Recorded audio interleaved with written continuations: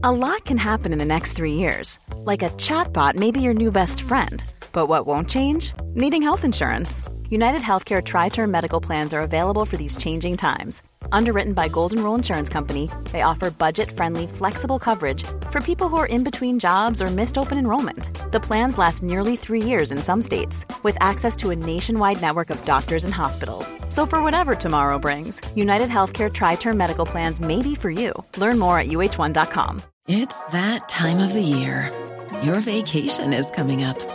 You can already hear the beach waves, feel the warm breeze, relax, and think about work. You really, really want it all to work out while you're away. Monday.com gives you and the team that peace of mind. When all work is on one platform and everyone's in sync, things just flow. Wherever you are, tap the banner to go to Monday.com. One size fits all seems like a good idea for clothes until you try them on. Same goes for healthcare. That's why United Healthcare offers flexible, budget-friendly coverage for medical, vision, dental, and more. Learn more at uh1.com.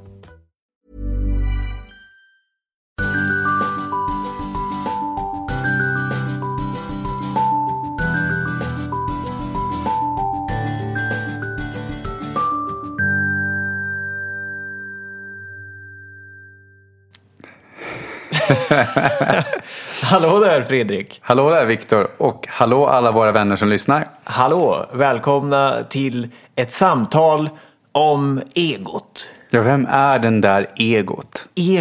Egot har vi reflekterat över, Fredrik och jag. Det är ju väldigt vanligt begrepp i personlig utveckling att man pratar om det är nog mitt ego som säger det här. Eller så här, ibland säger också folk var inte så egoistisk. Precis. Och är det jag som tycker så här eller är det bara mitt ego? Så vi ska kasta oss ut i detta spännande ämne och se om vi kan svara på vem är egot? Vad tänker du när du hör det här snacket om egot? Är det bara mitt ego som tycker att det här inte är bra nog, exempelvis? Jag tänker ju att egot är någonting som är till vår hjälp. Många människor försöker ju bli av med det. Men jag ser det samtidigt som att det kan även hjälpa oss genom att det skapar kontraster som gör att när det inte känns bra med någonting så är det en kontrast som hjälper oss att hitta till vad vi vill, att komma närmare oss själva. Så egot då, för att ändå försöka ringa in det, vi brukar ju säga att om någonting inte känns bra så är det för att vi tror på någonting som inte är sant. Alltså att då har vi en tanke om en händelse som säger att världen borde vara annorlunda än vad den är. Och då skulle man säga vem är det som tänker den här tanken som gör att det inte känns bra? Och det är då man brukar svara, det är egot som tänker det. För att det är så att säga en del av oss själva som hela tiden värderar om någonting är bra eller dåligt och sätter stort etiketter. Eller litet eller vackert eller fult. Jämför saker och säger att det här förväntar jag mig. Och så blir det inte så. Och då blir jag besviken. Och besviken, det är det bara egot som kan vara. För att det är egot som är den här... Är det vi kanske... Kan vi säga det? Att egot är den del av oss som hela tiden bedömer och jämför. Bra eller dåligt. Om någonting är bra så vill vi ha mera tårta. Eller dåligt, usch, jag vill inte ha mera rabarber. Eller någonting som kan vara fult också. Fint och fult. Är det motsatsparen, varmt och kallt, för kallt? Är det motsatsparens moder? Är det egot? Men jag skulle säga så här, att bedöma någonting är ju inte fel. Men det är ju egot som, om det, alltså vi säger så här, vi kan dra det ännu djupare. Om jag säger så här, att det där är fult. Och sen så säger jag att det är fult att tänka att det där är fult. Det bara är. Är det då egot som tycker det också? Just det. Om vi tar då en maträtt säger vi. Vi tar det här med, om någon tycker att blodpudding, det är äckligt. Ja, då konstaterar vi att okej, äckligt, det är bedömning, det är liksom ett dömande, det här är äckligt. Om jag då säger det är dumt och barnsligt att tycka att mat är god eller äcklig, det är bara barn som håller på med det. Då är det också ett dömande. Det är alltså ett dömande av dömandet att maten är äcklig. Så då är det också egot. Så att den förälder som säger till sina barn, det är barnsligt att tycka att den här maten inte är god medan det andra var gott. Liksom. Ät nu det du har på tallriken.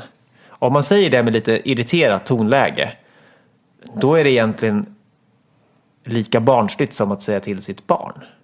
Hänger du med då? Ja, men jag tänker ju på att när vi har åsikter om vad andra borde göra eller inte borde göra, och så blir vi besvikna, så har ju det med egot att göra. Men det jag funderar på är, har du något konkret exempel på vad ett exempel på hur skulle det kunna se ut när ett ego styr i en situation? Ja, men det är just den här känslan av obehag när världen är på ett sätt men jag önskar att den ska vara på ett annat sätt. Alltså att inte acceptera saker som de är just nu. Det ser jag som egot. Och för att förklara vad egot är kanske man borde förklara, eller borde. Då kan man ju välja att försöka hitta ett exempel vad som inte skulle vara egostyrt då. Och då skulle det vara att okej, det här är den maten som finns på min tallrik idag. Och då kan jag välja om jag vill äta den eller inte. Och det smakar mat. Så här, det här är näring. Jag väljer att äta den. Jag tänker inte göra en bedömning om den är bra eller dålig. Det här passar bra för det är det jag har framför mig. Det skulle vara en så att säga neutral hållning. Och egot är inte mycket för att ha en neutral hållning. Det är kanske ett bra kännetecken. Men tror du inte att det kan vara till nytta för oss att ha åsikter då? Alltså det skapar en del av paletten som ingår i livet.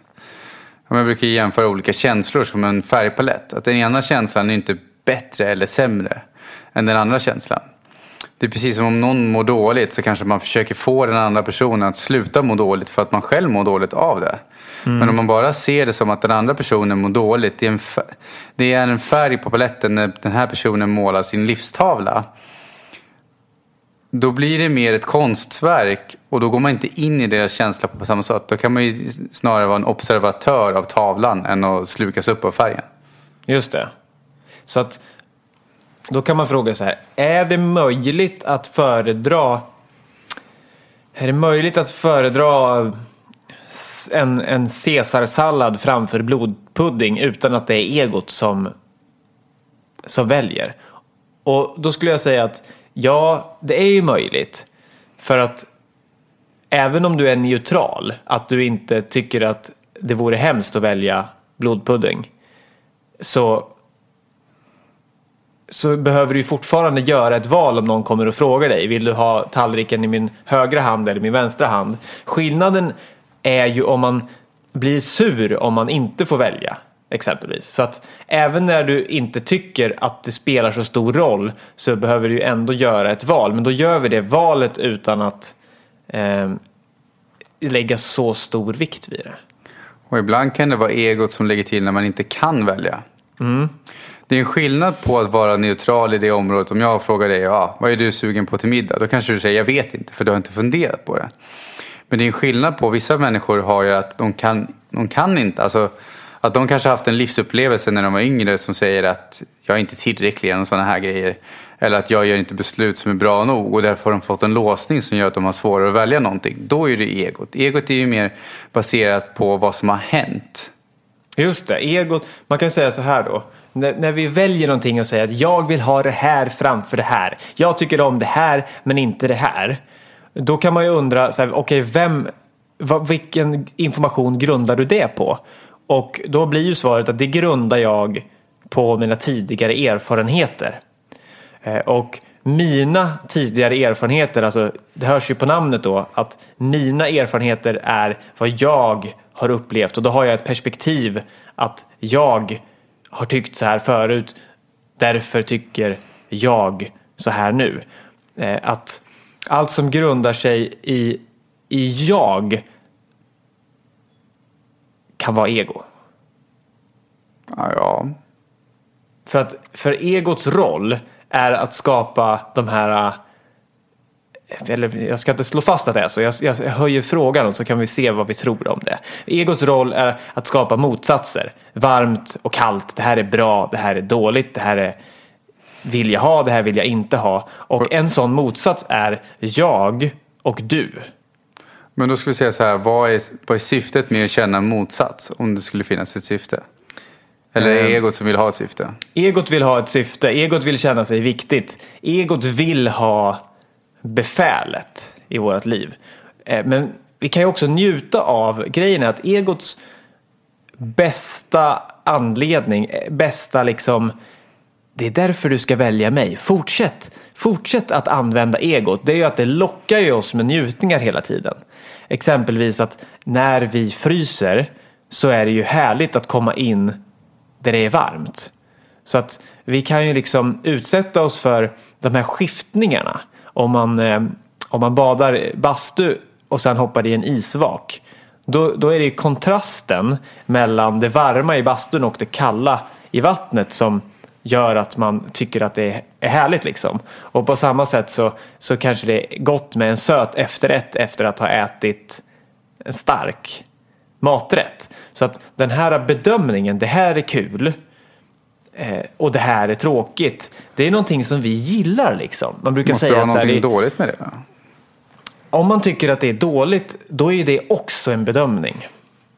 Så att hur vi än gör så vill ju egot hela tiden säga det här är bättre än det här. Och jag skulle säga att det är inte bättre eller sämre, utan det är lika bra. Och då kan det infinna sig en nöjdhet. Och den tycker inte egot om.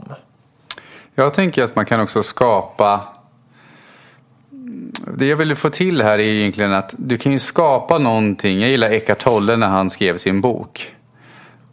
Det är att folk sa ju till honom när han sa att jag ska skriva en bok om att leva i nuet. Och då hade folk sagt till honom att ja men Eckart, alltså, vet du hur många böcker som finns skrivna om att leva i nuet? Räcker inte det? Måste det bli en till? Varför ska folk lyssna på din bok? Och han var så här, ja, varför ska folk lyssna på min bok? Ja, det blir väl inte jag med om. Jag vill skriva den här boken för att jag skriver boken. Och då skapar han det utifrån kreativitet, inte utifrån brist. Ungefär så. Just det, för då var det inte hans ego som talade där. Skulle vi säga det? Om vi undersöker det? Det som jag vill undersöka det, för det är ingen garanti där jag sa. Utan... Nej, precis. Ingenting vi säger är garantier. Vi bara utforskar och vi ändrar oss jättegärna. För att det är just det här som är grejen.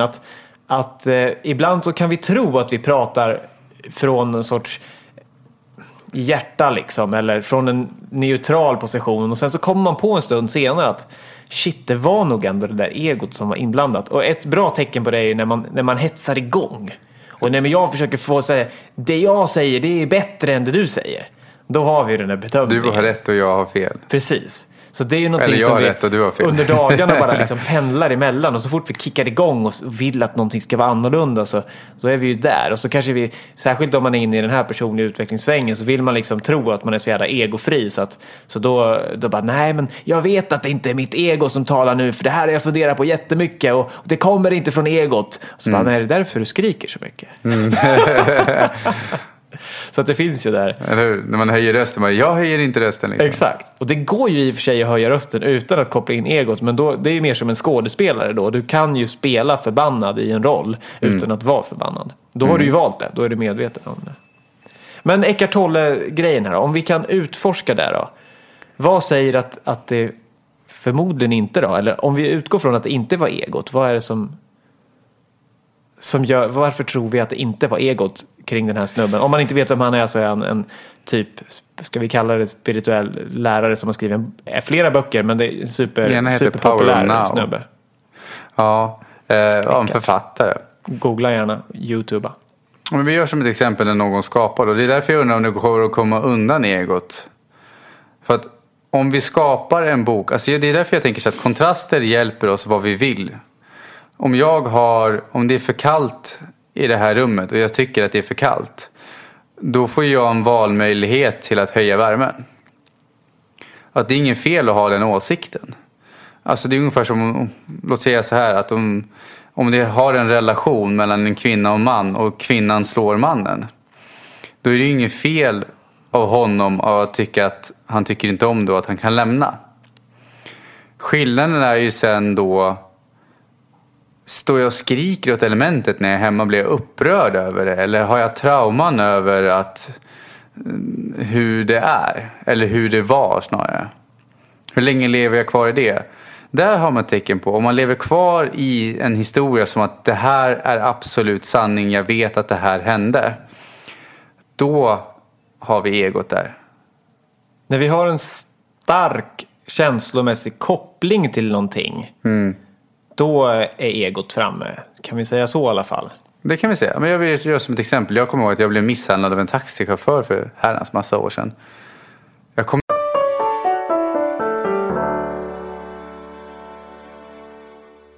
Vill du stärka din självkänsla, sova gott och må bättre? Då borde du testa vägledd självhypnos.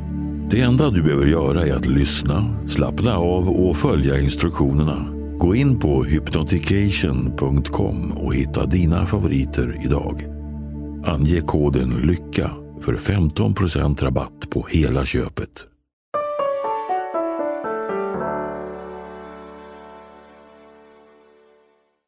Alltså han hade ingen speciell anledning. Han bara fick utbrott mitt i alltihopa.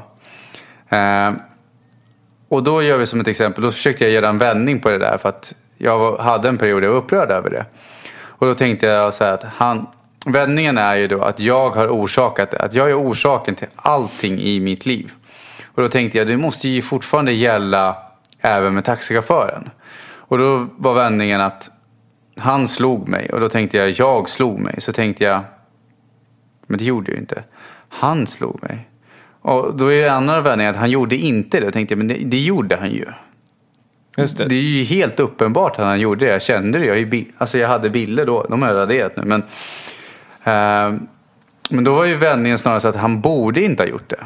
Och det här med vändning då i snabb version är ju det att vårt ego då är ju självcentrerat. Så då skyller vi oftast ifrån oss. Och då när vi säger att man gör en vändning, taxichauffören slog mig, då kan man se om man kan vända det tillbaka så att han slog inte mig. Han slog inte mig så här, okej, och istället för att skylla på taxichauffören kan det vara så att jag tar det tillbaka till mig och ser att jag har en del av jag är anledningen till det här istället för någon annan. Det är att vända situationen 180 grader. Ja, inte en del, allt. Om man ska liksom förklara just det här vad en vändning är. För att egot är självcentrerat och för att komma förbi det och se på saken utifrån, då behöver vi släppa den självcentreringen. Och det som ett exemplet är då blev det här att ur ett fysiskt perspektiv så slog han mig. Men det jag mådde dåligt av var ju inte att vad han gjorde. Det var att jag tyckte att så gör man inte.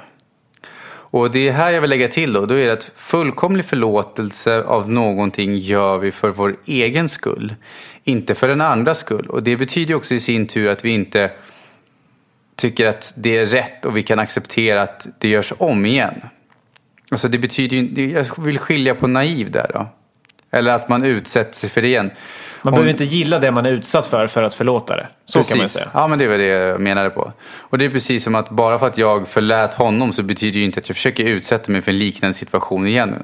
Då får jag säkert bearbeta den. Men alltså, det du accepterar är att det har hänt och att du nu väljer att gå vidare. Det är det som är förlåtelsen egentligen, va? Ja.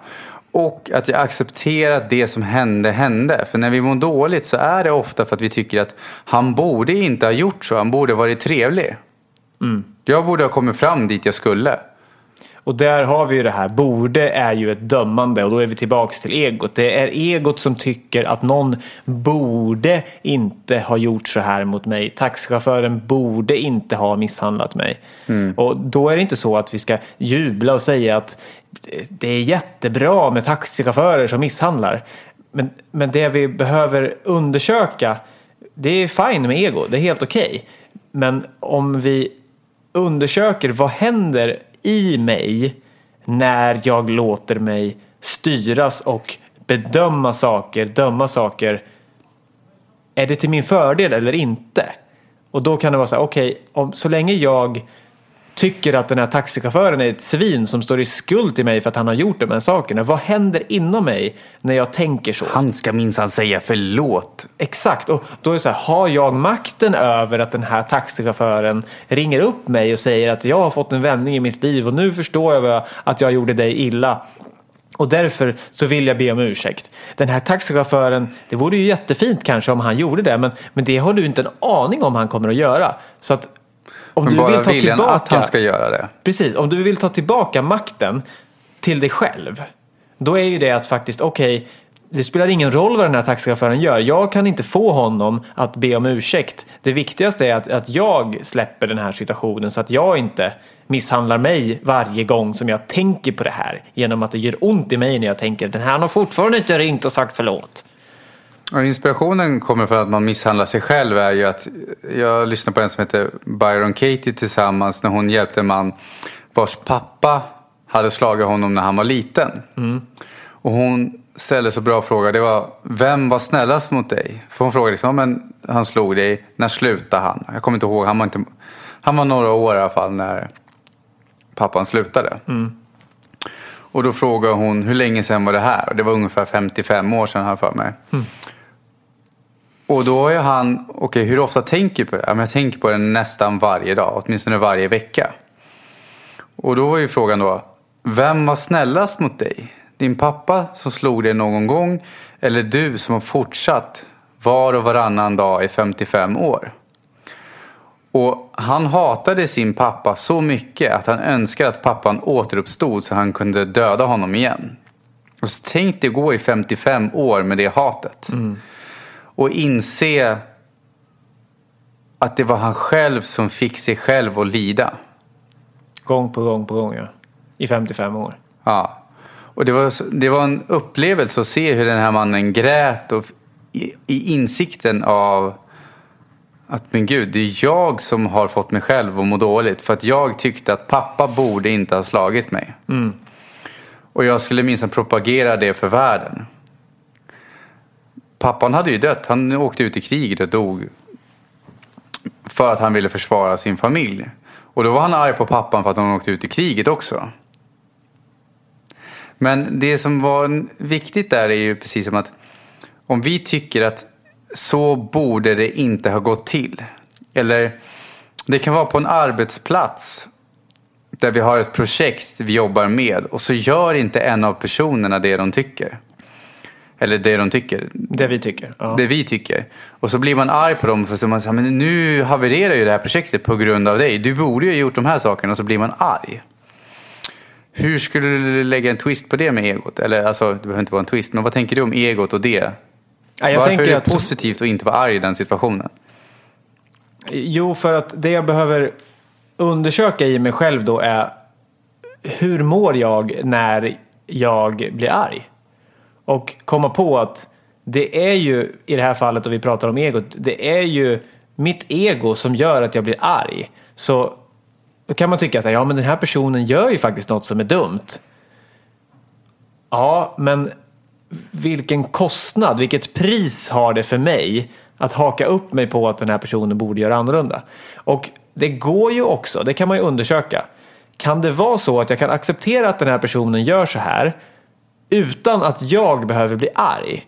Och kan jag då kanske säga till personen att jag tycker att du sköter det här på ett sätt som inte är bra? Kan jag säga det utan att själv engagera mig så mycket så att jag blir arg? Och helt enkelt tala om det för den här personen, men inse att jag har inte absolut makt över om den här personen kommer lyssna och ta till sig av det jag säger eller inte. Så kan jag släppa min ilska och prata med den här personen från ett neutralt perspektiv. Eller komma fram till att den här personen kommer nog inte vara mottaglig för det här ändå. Så att för att inte skada mig själv och brusa upp och bli arg, så låter jag det vara istället och inser att jag kan inte förändra allting. Och ibland i vissa situationer kan det vara så att man behöver ta upp det utifrån de förutsättningarna som är med projektet om det ska ros i hamn.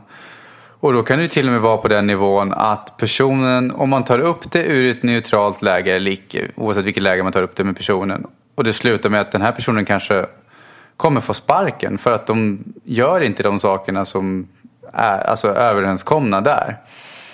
Om personen blir upprörd tillbaka så är det deras ego som säger att jag borde få vara kvar här. Så vi kan inte ta ansvar för någon annans reaktioner. Det enda vi kan ta ansvar över är vår egen. Och då kan vi göra vårt bästa därifrån. Även den här diskussionen. Precis. Men då tänker jag på, nu har vi pratat mycket om liksom vad egot kan ställa till med. Att det gör oss missnöjda. För egots fiende är på något sätt nöjdhet och acceptans och balans. För egot vill att vi ska längta efter något annat än det som är nu. Jag tänker att nöjdhet kan också vara egot. En vilja att vara nöjd. Ja. I stunden jag är nöjd, kan det vara ego då? Vadå? Jag tänker att i stunden som jag är nöjd, då vill jag inte ha något annorlunda. Och då är jag ju så att säga neutral. Alltså jag tror att det är inget fel på att vilja ha någonting annorlunda. Nej, inget är fel. För om vi lastar någonting som fel, då är det ju egot som ja, men alltså, det är därför jag tänker på, liksom, om vi gör som ett exempel då, ett träd växer. Och det är inget fel. Alltså då tänker jag så här, att trädet växer, då är det någonting som skiftar. Det är ju någonting som blir annorlunda. Genom att det växer. Men det är ju inget fel. Förstår jag tänker då? Så om vi är i en situation där vi vill växa, så är inte det heller fel. Och växa då skulle vara att förändra, typ jag vill ha en annan position på jobbet än vad jag har. Det skulle kunna vara en liknelse med att trädet vill växa 1 meter till. Ja, det jag lägger till då med egot, det är snarare, mår jag dåligt på jobbet varje dag? Alltså vi gör som ett annat exempel då. Låt vi säga så här att jag vill ha en bättre karriärsposition, så därför gör jag de här grejerna som jag mår dåligt av för att jag ska kunna bli lycklig om 3 år. Eller jag tror att karriärspositionen ska göra mig lycklig. Det är mer egot. Just det, och om trädet tror att jag kommer bli ett lyckligare träd om jag får en gren till som sträcker sig 1 meter till mot skyn, för då är jag närmare himlen. Så att jag ser det som att det är inget fel på att inte vara nöjd, men jag kan fortfarande vara lycklig när jag växer och känner motstånd. Alltså låt säga så här att om jag håller på att lära mig Final Cut, ett filmredigeringsprogram. Och då kan det ju växa upp ett motstånd inom mig. Men jag är fortfarande lycklig fast jag känner frustration och motståndet. För jag observerar motståndet och kan lära mig expandera utifrån det. Just det. Du välkomnar motståndet med ett intresse. Men då är det ju, man skulle ju kunna säga att i samma stund som du välkomnar och ser på motståndet med intresse, så då har du ju kopplat ifrån dig från motståndet. Så då har du liksom, egot skapar ett motstånd, men sen så ser du det och då kopplar du dig utanför det och säger så här, jag ser att jag gör ett motstånd, och då blir du ju neutral till det motståndet. Ja, men motståndet kan vara kvar. Ja, men då menar jag att egot får oss att tycka att saker är jobbiga. Men när vi zoomar ut och ser att men jag väljer faktiskt att gå igenom det här, då har du så att säga neutraliserat egot. Men jag tänker ibland att egot är som avtryckaren på en pistol. Kan låta konstigt då. Men låt säga att vi ska köra prickskytte. Nu tar Fredrik fram en pistol och så sätter han den mot tinningen på mig, och den är riktig, och så säger han, det är så här jag menar. Nej, dit ska vi inte. Det hade varit... Ja, skrattar vi så att det slår i rött här i ljudmätaren. Men det gick nog bra. Det var den närmaste pistolskott vi kom. Ja, nu tappar jag bort mig. Om egot vore en pistol. Ja, men det är ungefär som att... Men skillnaden är så här att nu ska vi skjuta prickskytte. Vi ska träna på att hur bra vi blir på sikta på måltavla. Jag vet inte om den här jämförelsen är bra. Vi testar. Då är det mer som att egot är frågan, vill du trycka av? Vill du skjuta? Och det vill säga att livet är att jag kanske träffar målet. Jag är jätteduktig på sikta och jag är jätteduktig på skjuta. Men egot är mer en hjälpmedel för mig att fråga, är det den tavlan jag vill träffa? Okej. Är du nöjd med att sikta på den här tavlan typ? Eller är det tavlan till höger om den tavlan som du vill träffa? Så egot är en drivkraft till förändring. Det kanske man kan säga. Men också att den hjälper oss till reflektion. Låt säga så här då. Man är i en relation. Vi gör som ett annat exempel på ett mål. Det skulle kunna vara att man är i en relation och så tänker man det här är inte bra. Jag vill ut. Och så kommer egot sen så att då kommer egot med en känsla av att det här är inte bra. Då skulle en lätt lösning kunna vara att nej, men jag gör slut. Men då kommer ju egot igen med att är du säker på att det är det du vill göra? Det kommer upp med rädslor och sånt som får oss att reflektera och ta reda på om det är verkligen att göra slut som vi vill. Är det den tavlan du vill sikta på att göra slut liksom? Du kommer ju lyckas om du gör det. Men är det dit du vill liksom? Så rädslorna kan ju hjälpa oss på ett visst ett sånt sätt. Genom att de får oss att betrakta och iaktta och reflektera. De hjälper oss att välja helt enkelt. Och även om de har en gammal laddning som säger att blodpudding är äckligt och pannkakor är gott. Så hjälper ju det mig ändå att välja när du kommer att erbjuda mig båda. Och det är ju inte dåligt då heller liksom. Man kan ju få ha personliga preferenser som är grundade på ens tidigare händelser i livet. Det är inget fel med det. Men när vi pratar så mycket om att man känner igen egot på den här starka viljan att det gör ont när man går emot det liksom. Och att egot gärna säger, hörru du, nu har du ju duschat varmt här, men skulle det inte vara skönt med ännu varmare? Liksom att man frestas lite med sinnesnjutningar så här. Men finns det någonting bortom egot behöver vi prata om då? Alltså den här mera, vad händer om vi väljer det neutrala? Om vi väljer att säga att nej, men jag måste inte ha varmare i min dusch, eller jag måste inte kakla om badrummet för det är faktiskt bra som det är. Alltså vad finns det varför ska vi överhuvudtaget fundera på om vi kanske blir lite gladare av att ha mindre ego i vårt liv? Vad finns det att vinna när vi börjar utforska egot? Jag tror egot också förhindrar förändring. Alltså det vill jag lägga till. Låt säga att det finns många människor som kanske vill ha en bättre relation än de har. Men egot är ju en del av vår självbild. Så då kanske det blir att vi inte vågar ha det bättre. Det kan vara att man vill ha ett nytt jobb. Man är rädd att säga upp sig ifrån det nuvarande jobbet. Då kan ju egot hindra oss från att säga upp oss. Vi kan ju ibland bli nöjda på grund av egot också. Det är det jag vill lägga till. Och det jag tänker på är i min meditation som jag ofta använder så handlar det om att vi pratar ju ofta om det att observera vad som händer. Att liksom ställa sig lite utanför. Och det kan bli, just nu sitter jag exempelvis med så här korsade ben för att jag ofta sitter så när vi spelar in. Och nu sover min fot. Och det är inte så där, ibland, det går igenom olika stadier när foten sover. Först så domnar den bort och sen kommer man på att den domnar bort och sen brukar det börja sticka lite liksom så här. Ja. Men just nu så förhåller jag mig neutral till det. För jag är ganska van med det. Eftersom jag är van att meditera. Så att det som skulle kunna vara jobbigt. Och en egosignal skulle kunna vara. Nu måste du flytta foten för att det här går ju inte. Liksom. Men om du går upp och ställer dig. Då kommer du gå ifrån micken. Så det går ju inte. Men istället så har jag liksom lärt mig att hålla mig neutral till det. Och då är det inte så jobbigt faktiskt.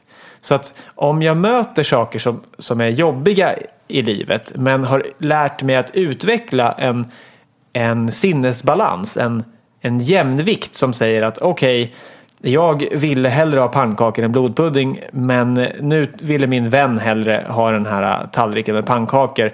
Så att istället för att sura över att jag får äta blodpudding så använder jag min förmåga att hålla sinnesjämvikt och säga så här, men det funkar ju bra ändå. Att den här glädjen att inte behöva, jag vill hellre ha det än det, kan mynna ut i ett lugn. För att när jag inte är så fokuserad på att säga att det här måste jag ha, eller det här vill jag absolut inte ha, då infinner det sig en frid som är däremellan, som är att shit, jag mår ju faktiskt bra även när jag äter det här, eller även när jag gör det här som jag inte trodde jag gillade. Att det infinner sig ett lugn, och ur det kommer en nöjdhet. Så belöningen för mig genom att neutralisera egot, det är att jag blir nöjd. Och det är ju ofta det är väl det egot vill få oss att tro, att vi kan bli nöjda med egot. Och det kan vi också, för att om jag duschar och så vill jag ha lite varmare vatten, precis när jag vrider på varmare vatten så bara, vad skönt det var att få varmare vatten. Så då blir jag ju nöjd. Men vad händer när jag duschar 1 minut till, eller 2 minuter? Ja, då vill jag ju snart vrida på ännu mer. Och till slut så går det inte att vrida på varmare vatten för då Vad har du för varmvattenkran? tar kranen slut liksom. Min blir för varm. Ja. Så egot ger oss ju tillfällig njutning. Men på samma sätt som det är fantastiskt gott att äta när du är hungrig. Till slut är du ju så mätt så att då kan du inte äta mer. För då slutar egots verktygslåda liksom. Då kan det inte ge dig mer. Och då måste du vänta igen tills du är hungrig nästa gång innan det är kul igen. Så det är liksom en tillfällig njutning som inte heller är fel. Den är helt okej. För om vi säger att det är fel, då är det bara ego som säger att det är fel. Men det är mer ett konstaterande att den, i alla fall enligt min erfarenhet, så kan egonjutningen så att säga, den kan inte vara för evigt. Men nöjdheten, den behöver inte ta slut på samma sätt. Jag förstår, jag tror det är bara nöjdhet som jag har en association till nöjdhet som inte är likadan som din. Kan vi använda något annat ord då? För det kan ju tänker du så här att det är passivitet, så här bara likgiltighet, det är negativt. Alltså, det är bra att du säger det, för det är säkert många som tänker så. Det är för att jag har träffat en del människor som också jobbat med sitt ego. Ja. Jag menar på att det här är inget rätt eller fel. Men ibland har jag märkt att människor som jobbar på att de ska släppa allt, de släpper... Alltså de blir passiva, likgiltiga istället. Och de förtränger och förtrycker vissa saker. Så det är det jag vill få fram med då, att vara nöjd betyder ju också, eller vara nöjd, jag vill nog hitta ett annat ord, men accepterande. Ja, det är kanske ett bättre ord. Att man accepterar läget och då blir det lugnt och skönt. Men det intressanta är att man behöver inte vara nöjd för det. Alltså det jag menar på att jag kan acceptera att mitt liv ser ut som det ser ut. Men jag behöver inte vara nöjd. Jag kan ju fortfarande vilja skapa en förändring. Men skillnaden är om jag accepterar hur jag ser ut, hur jag bor, vart jag sover, alla de här sakerna. Samtidigt som jag är inte nöjd när jag vill skapa en förändring. Då mår jag ju bra samtidigt som jag skapar förändringen. Ja, men precis. Men man kan ta en debatt typ, eller politiker. De vill ju oftast så himla mycket. Och de vill på sitt sätt. Och därför så bjuder man in 2 politiker eller fler i en tv-studio. För att de vill förändra på olika sätt. Och då är de ofta så himla uppspelta att deras sätt är bättre. För de har så stark vilja i det. Vilket gör att de... Eller det här finns ju också. Men många gånger så har de inte förmågan att stå still och nöjt i sin ståndpunkt, utan de behöver försöka få den andra och vilja tycka samma sak, så att det blir just en debatt när vi clinchar emot varandra, att det blir den här, men mitt sätt är bättre än ditt. Och det här tycker jag vore så himla spännande om det kom någon så här supertrygg politiker som bara så här, mitt sätt, jag säger inte att mitt sätt är bättre än ditt, jag säger bara att det är olika, och så får väljarna välja vad de tycker är bäst. Tänk den politikern som vore helt cool. Jag tror den skulle få jättemånga röster. Ja, vi kan ju ett annat exempel på varför jag tänker att det är positivt att vilja skapa en förändring samtidigt som man accepterar nuläget. Jag håller på att skriva en bok just nu. Och då när jag har skrivit flera kapitel, och då är det så att när jag tittar på första kapitlet så är det någonting som saknas som jag skulle vilja få till här för att det skulle kännas bra. Men jag mår inte dåligt under perioden som det saknas någonting. Nej, just det. Utan jag mår ju fortfarande bra. Det är bara att det är någonting som saknas. Men jag är mer inne på att hur ska jag kunna hitta det? Ja, men då har jag sett till att hitta en person som är väldigt duktig på att skriva, som jag ser upp till. Alltså som jag tycker att det här är ett fantastiskt sätt att formulera sig på, som ger mig inlevelse när jag läser det. Så då kontaktade jag den personen och bad om feedback och hjälp. Att hur kan jag formulera den här texten bättre? Men samtidigt så det som är intressant var då, som hjälper mig väldigt mycket, det är ju att jag förväntar mig att jag kommer bli förvirrad, jag kommer bli konfronterad och jag kommer bli irriterad. Jo, varför då? Jo, bara för att hur jag tänker idag är ju det sättet som har skapat hur jag skriver. Just det. För vad jag skriver egentligen ner mina tankar. Eller mina tankar. Jag skriver ner tankar. Som jag ibland associerar som mina. Men när jag skriver dem då skriver jag på det sättet som jag inte är nöjd med, på grund av att jag tänker på ett visst sätt. Och det är ju därför jag ber om hjälp av någon som skriver på ett visst sätt. För det betyder att hon tänker på ett visst sätt. Och då kommer det ju krocka, men jag förväntar mig det. Och därför är det lättare när mitt ego säger så här, nej men det ska jag ha på det här sättet. Då kan jag påminna mig om att jag bad ju om hjälp för att jag faktiskt vill ha en förbättring. Ja, och fortsätt. Det som hindrar mig då är ju har hindrat mig tidigare. Då är det ego som vill att jag ska behålla det som är. Att jag inte ska lyssna på hennes åsikter. Ja, just det. Ja, precis. Om jag förstår din poäng rätt så att stöta på en utmaning längs resan är inget problem om vi ser utmaningen som en del av resan. Men det skulle kunna vara ett problem om vi säger att det här måste vara perfekt och det är så jävla dåligt liksom. Men man kan vara nöjd även i en process där allting inte är klart och färdigt från början. För då använder du mer så här, okej, då tittar du på det här utifrån. Det tycks vara en sån, vi kanske kan säga det, att när vi kan titta på någonting utifrån och se att det är okej att vägen svänger här även om det blir en omväg. Men vi tycker inte att det är jobbigt. Och så bara, ja, men det var kö på den vägen så vi fick ta den här lantliga vägen bredvid motorvägen. Men det kan vara trevligt det också. Den som är fast i egots tankebanor kommer bara tycka att det är jävla motorväg här. Här ska skittrafik att jag ska behöva stå 2 timmar här liksom.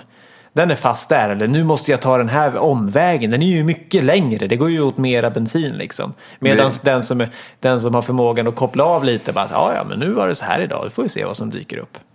Det är lite kul, jag hörde faktiskt på en berättelse häromdagen om en som såg trafiken som sin meditationsstund. Och att han under kötiden, när han satt och reflekterade i bilen, kom på en idé som var värd, alltså som skapade inkomster för över 7 miljoner för honom. Men den kom utifrån hans, liksom när han bara satt så här, men jag sitter här i bilkön, jag får väl bara sitta och reflektera över livet eller komma på, vara kreativ, liksom sådana saker.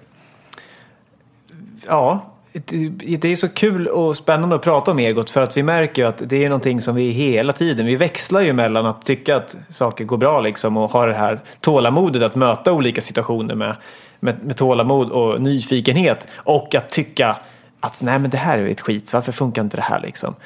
Så att bra eller dåligt ego, det finns ju inte bra eller dåligt, men det vi kan göra är ju att undersöka vad händer när jag går igång och blir arg. Ja, men jag gillar det, ja, men fortsätt med det. Och finns det något annat sätt som skulle göra dig mera lugn och nöjd? Undersök hur det funkar hos dig. Men sen så skulle jag vilja liksom som en liten finish och för att förvirra lite säga att det kan vara så att egot kanske inte ens finns. För att när vi säger att det här är bättre än det här så baserar vi det på våra tidigare erfarenheter och våra tidigare erfarenheter är ju egentligen bara subjektiva tolkningar och minnen som finns i vår biologiska hårddisk. Så det är ju egot som har skapat sig själv i så fall. Och någonting som har skapat sig själv, om vi inser att det inte nödvändigtvis finns för att vi kan vara neutrala till det, då finns det ju ett sätt att oskapa det som är skapat och som fängslar oss. Så att det kan vara en illusion också. Det är något att tänka på. Och vad du än tänker på här så är det egot också. Mitt ego har säkert varit aktiverat när vi pratar om det här. Mitt också, absolut. Jag tror det i alla fall. Jag är öppen för att det är så.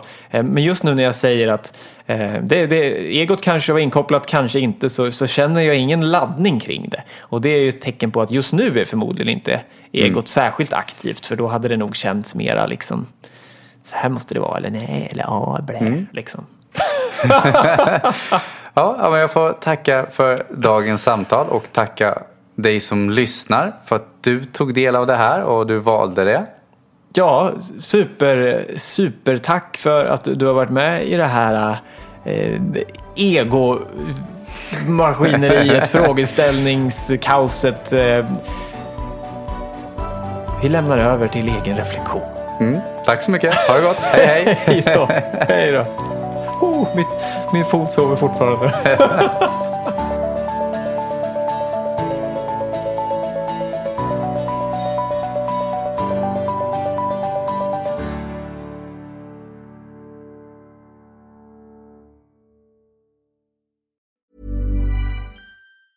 Hey, it's Paige DeSorbo from Giggly Squad. High quality fashion without the price tag. Say hello to Quince.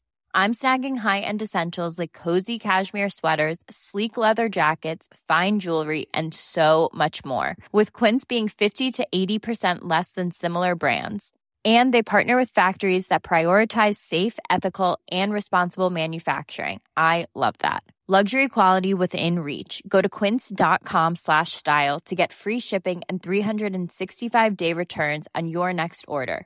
Quince.com/style. Ever catch yourself eating the same flavorless dinner 3 days in a row? Dreaming of something better? Well, HelloFresh is your guilt-free dream come true, baby. It's me, Keke Palmer. Let's wake up those taste buds with hot, juicy pecan-crusted chicken or garlic butter shrimp scampi. Hello Fresh. Stop dreaming of all the delicious possibilities and dig in at HelloFresh.com. Let's get this dinner party started. Mom deserves the best, and there's no better place to shop for Mother's Day than Whole Foods Market. They're your destination for unbeatable savings, from premium gifts to show-stopping flowers and irresistible desserts. Start by saving 33% with Prime on all body care and candles. Then get a 15-stem bunch of tulips for just $9.99 each with Prime. Round out Mom's menu with festive rosé, irresistible berry chantilly cake, and more special treats. Come celebrate Mother's Day at Whole Foods Market.